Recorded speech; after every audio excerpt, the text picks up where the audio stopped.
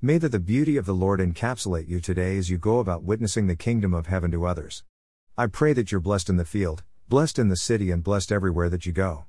Add fuel to the fires of hell and its components by sending all the evil spirits that attack you into the abyss which is underneath your feet. Staying on top. Esort. Matt 16:18 And I say also unto thee, that thou art Peter, and upon this rock I will build my church, and the gates of hell shall not prevail against it. If you would like to donate, your donations will help my 501c3 ministry to get the word of God throughout the world. Donate via PayPal or subscribe to my podcast at http://www.anchor.fm/revesi/support and thank you. Receipts sent for your tax purposes.